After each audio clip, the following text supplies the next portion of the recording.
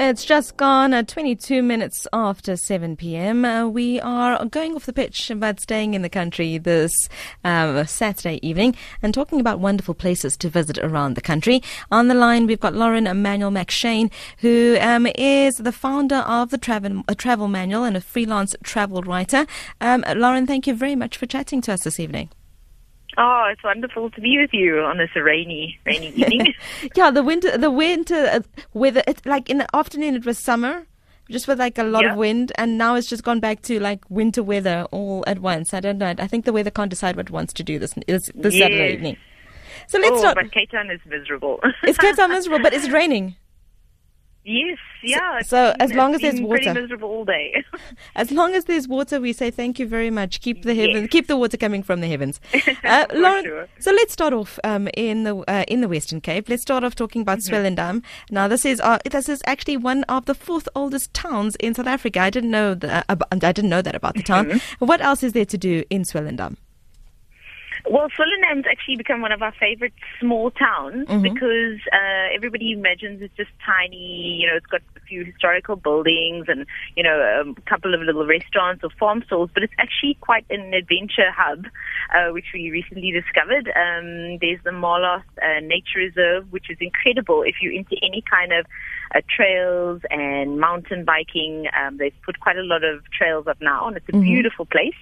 And then there's also microlighting, which, I mean, I never imagined we could do that. That must be amazing, though. The views must be absolutely fantastic. No, it's such a wonderful experience, and it's a microlight is somewhere between a little plane and paragliding. Paragliding, yeah, and you get to do it across the dam and across the farmlands, which is, yeah, it's an experience for sure. Thrilling and a little bit scary all at once. And then you can also, in the same place where you get to do microlighting, kayaking on the dam, you can also braai on a barge. So you can spend the day out on this barge, moving, you know, around the dam, and you can braai at the same time with some. Do you braai yourself, or is like a trained professional braaiing? Because what if you burn down the barge? No, so usually you braai yourself, but I think they can assist you and they can do it for you, which would be even better. Yes, you know, because I'd be really afraid if like some random person is just starting a fire on the barge while we're going on it. Exactly. What about accommodation? Is it very expensive? Because the Western Cape in general, if you're looking for flights, you're generally looking at quite a hefty price tag. So when we're looking at affordability, what are we looking at? I think there's quite a big range. You can go from the country house hotels in town where you have, you know, it is 5-star luxury, and then it will get pricey, you know, because you're looking at gourmet meals and all of the wonderful added extras. But then you can find campsites. I know Bontebok National Park, which is right there in Swellendam, is really cheap. So it's camping and then also chalets, and also Mzanzi, which is right on the dam that I'm speaking about, where you can go microlighting, and there you can find little wooden cottages, which will really be, I think it's 500 a night for 2 people. Not bad. So, yeah, I mean, it's really rustic, but beautiful, incredible views, and just, yeah, outdoor showers, so best for summer. So there's a good range. When it comes to travel, would you suggest that people actually fly into Cape Town and then drive out to Swellendam, or what's the easiest way to get there? That's the best way for sure, because Swellendam is a good 2 and 2.5 hours drive from Cape Town, so not too bad. So it's best just to fly, rent a car, and then mission there. To get there in no time, yeah. Fantastic stuff. West Coast is another place, another part of the country that you say that we should be visiting and should be on our bucket list. Tell us why. Oh, the West Coast is incredible, especially for road tripping. So this is one where you know, if you have a little bit of time, head out from Cape Town and make little stops along the way. So you can stop in Langebaan, the boat cruises there. I know there's golfing. I love Paternoster, of course, which is it's a popular one. Wonderful, yeah. For seafood and just the beach and incredible times. Also, I guess it lends itself to summer, but if you're okay with a wonderful seaside winter holiday, that will do as well. And then Cape Columbine Nature Reserve is definitely a favorite of mine because they have a little place in there called the Sea Shack. and you just kind of walk out. Also very, very kind of rustic cottages, best for, just a romantic weekend away. And you can get up and if it's hot, you just walk straight into the water. It's a chilly water. I was about to say, well, how is that water? It's not Durban water, right? It's like, it's ice cold water. If you're not used to this water, it can take your breath away, for sure. And now talking about KwaZulu-Natal, one of the places that you've also mentioned that you absolutely adore is northern KwaZulu-Natal. Which places in particular? So northern KwaZulu-Natal is quite a lot more rural. There's a lot more driving time, yes, which you have to be kind of wary in and kind of just factored in.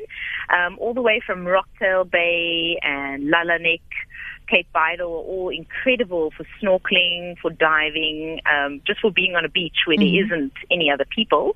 Then I would really suggest some game drives around Lake Sibaya, which is also all part of the Isimangaliso Wetland Park. And then St. Lucia is a beautiful, beautiful little town, very quiet. It's the town of hippos. Yes. So, at night it's known for hippos kind of walking around. And then they have estuary cruises, which, you can hop on the cruise, grab your breakfast, they serve you coffee and a little croissant, and you get to kind of mission along the estuary, which is it's a wonderful experience. And I'm assuming all of these places are family friendly, so whether you're 65 or 5 years old, there is something for you to do. For sure. We actually have 2 kids, 4 months old and 3 years old. So we definitely look for family-friendly places. And, they have a variety. So for couples, some are fine for solo travelers, and then, of course, families as well. You can really just pick and choose your experience. Lake Jozini is another one which I forgot to mention. And you can actually houseboat along Lake Jozini. You can go tiger fishing. You can actually book a boat for your family, your friends, and mission along there too. So it is for everyone. Is Cozy Bay also then up on the northern KwaZulu-Natal coast, or have I got my? I think it is. Okay. We haven't been there yet, so we haven't stopped there. We did one kind of big road trip around northern KwaZulu-Natal. Yeah. Cozy Bay actually might be, maybe even further up. Yeah, because it's almost close to the Mozambican border side. Yes, so I think it might be a little bit further up. A beautiful part of the country, absolutely wonderful. I mean, the thing about the northern KwaZulu-Natal, as you said, it's a lot of driving because there's nobody there. Yes, exactly. If you do want some time to yourself and some quietness and some rustic kind of getting back to nature, northern KwaZulu-Natal is certainly place. There's a lot of places to visit in that area. Oh, for sure. And the only traffic you really encounter just, the cattle traffic across the sandy roads, and you just have to be careful. Some roads will, you might just, need a 4x4, but it's the best kind of place because you really are escaping, you're escaping the city and crowds and, So would you say that, if you do the northern KwaZulu-Natal trip, is it best to maybe try and hire a 4x4, or can I go in my little Golf, or would you say, try, because I don't really think there are trips or tours that go that route, are there? Yeah, I'm sure they are. They seem to be everywhere. I would say you could chance it in a car. You would just have to kind of find, it's always a good idea to find it from your place of accommodation. Okay. Do I need a 4x4 to reach you? And they would say, yes, actually, we're quite sandy. We stayed at Rocktail Bay Camp, which for the last leg, we did actually need a 4x4, and sometimes they will fetch you from a certain point. Okay. So it's okay to go in any old car.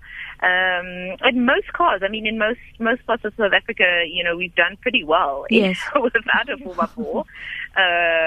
Even the Wild Coast with a tiny car. So I think you do fine. Just always best to call ahead and check with your place of accommodation. Fantastic. Thank you so much. Really appreciated chatting to you, Lauren. And looking forward to, kind of going on adventure tripping with my little boy and enjoying some of these spots. Awesome. Thanks so much for having me. Enjoy. Thank you very much. That's Lauren Manuel McShane. She is the founder of the Travel Manual. She's also a freelance travel writer, telling us about the West Coast, Swellendam and Northern KwaZulu-Natal, great places to visit around South Africa.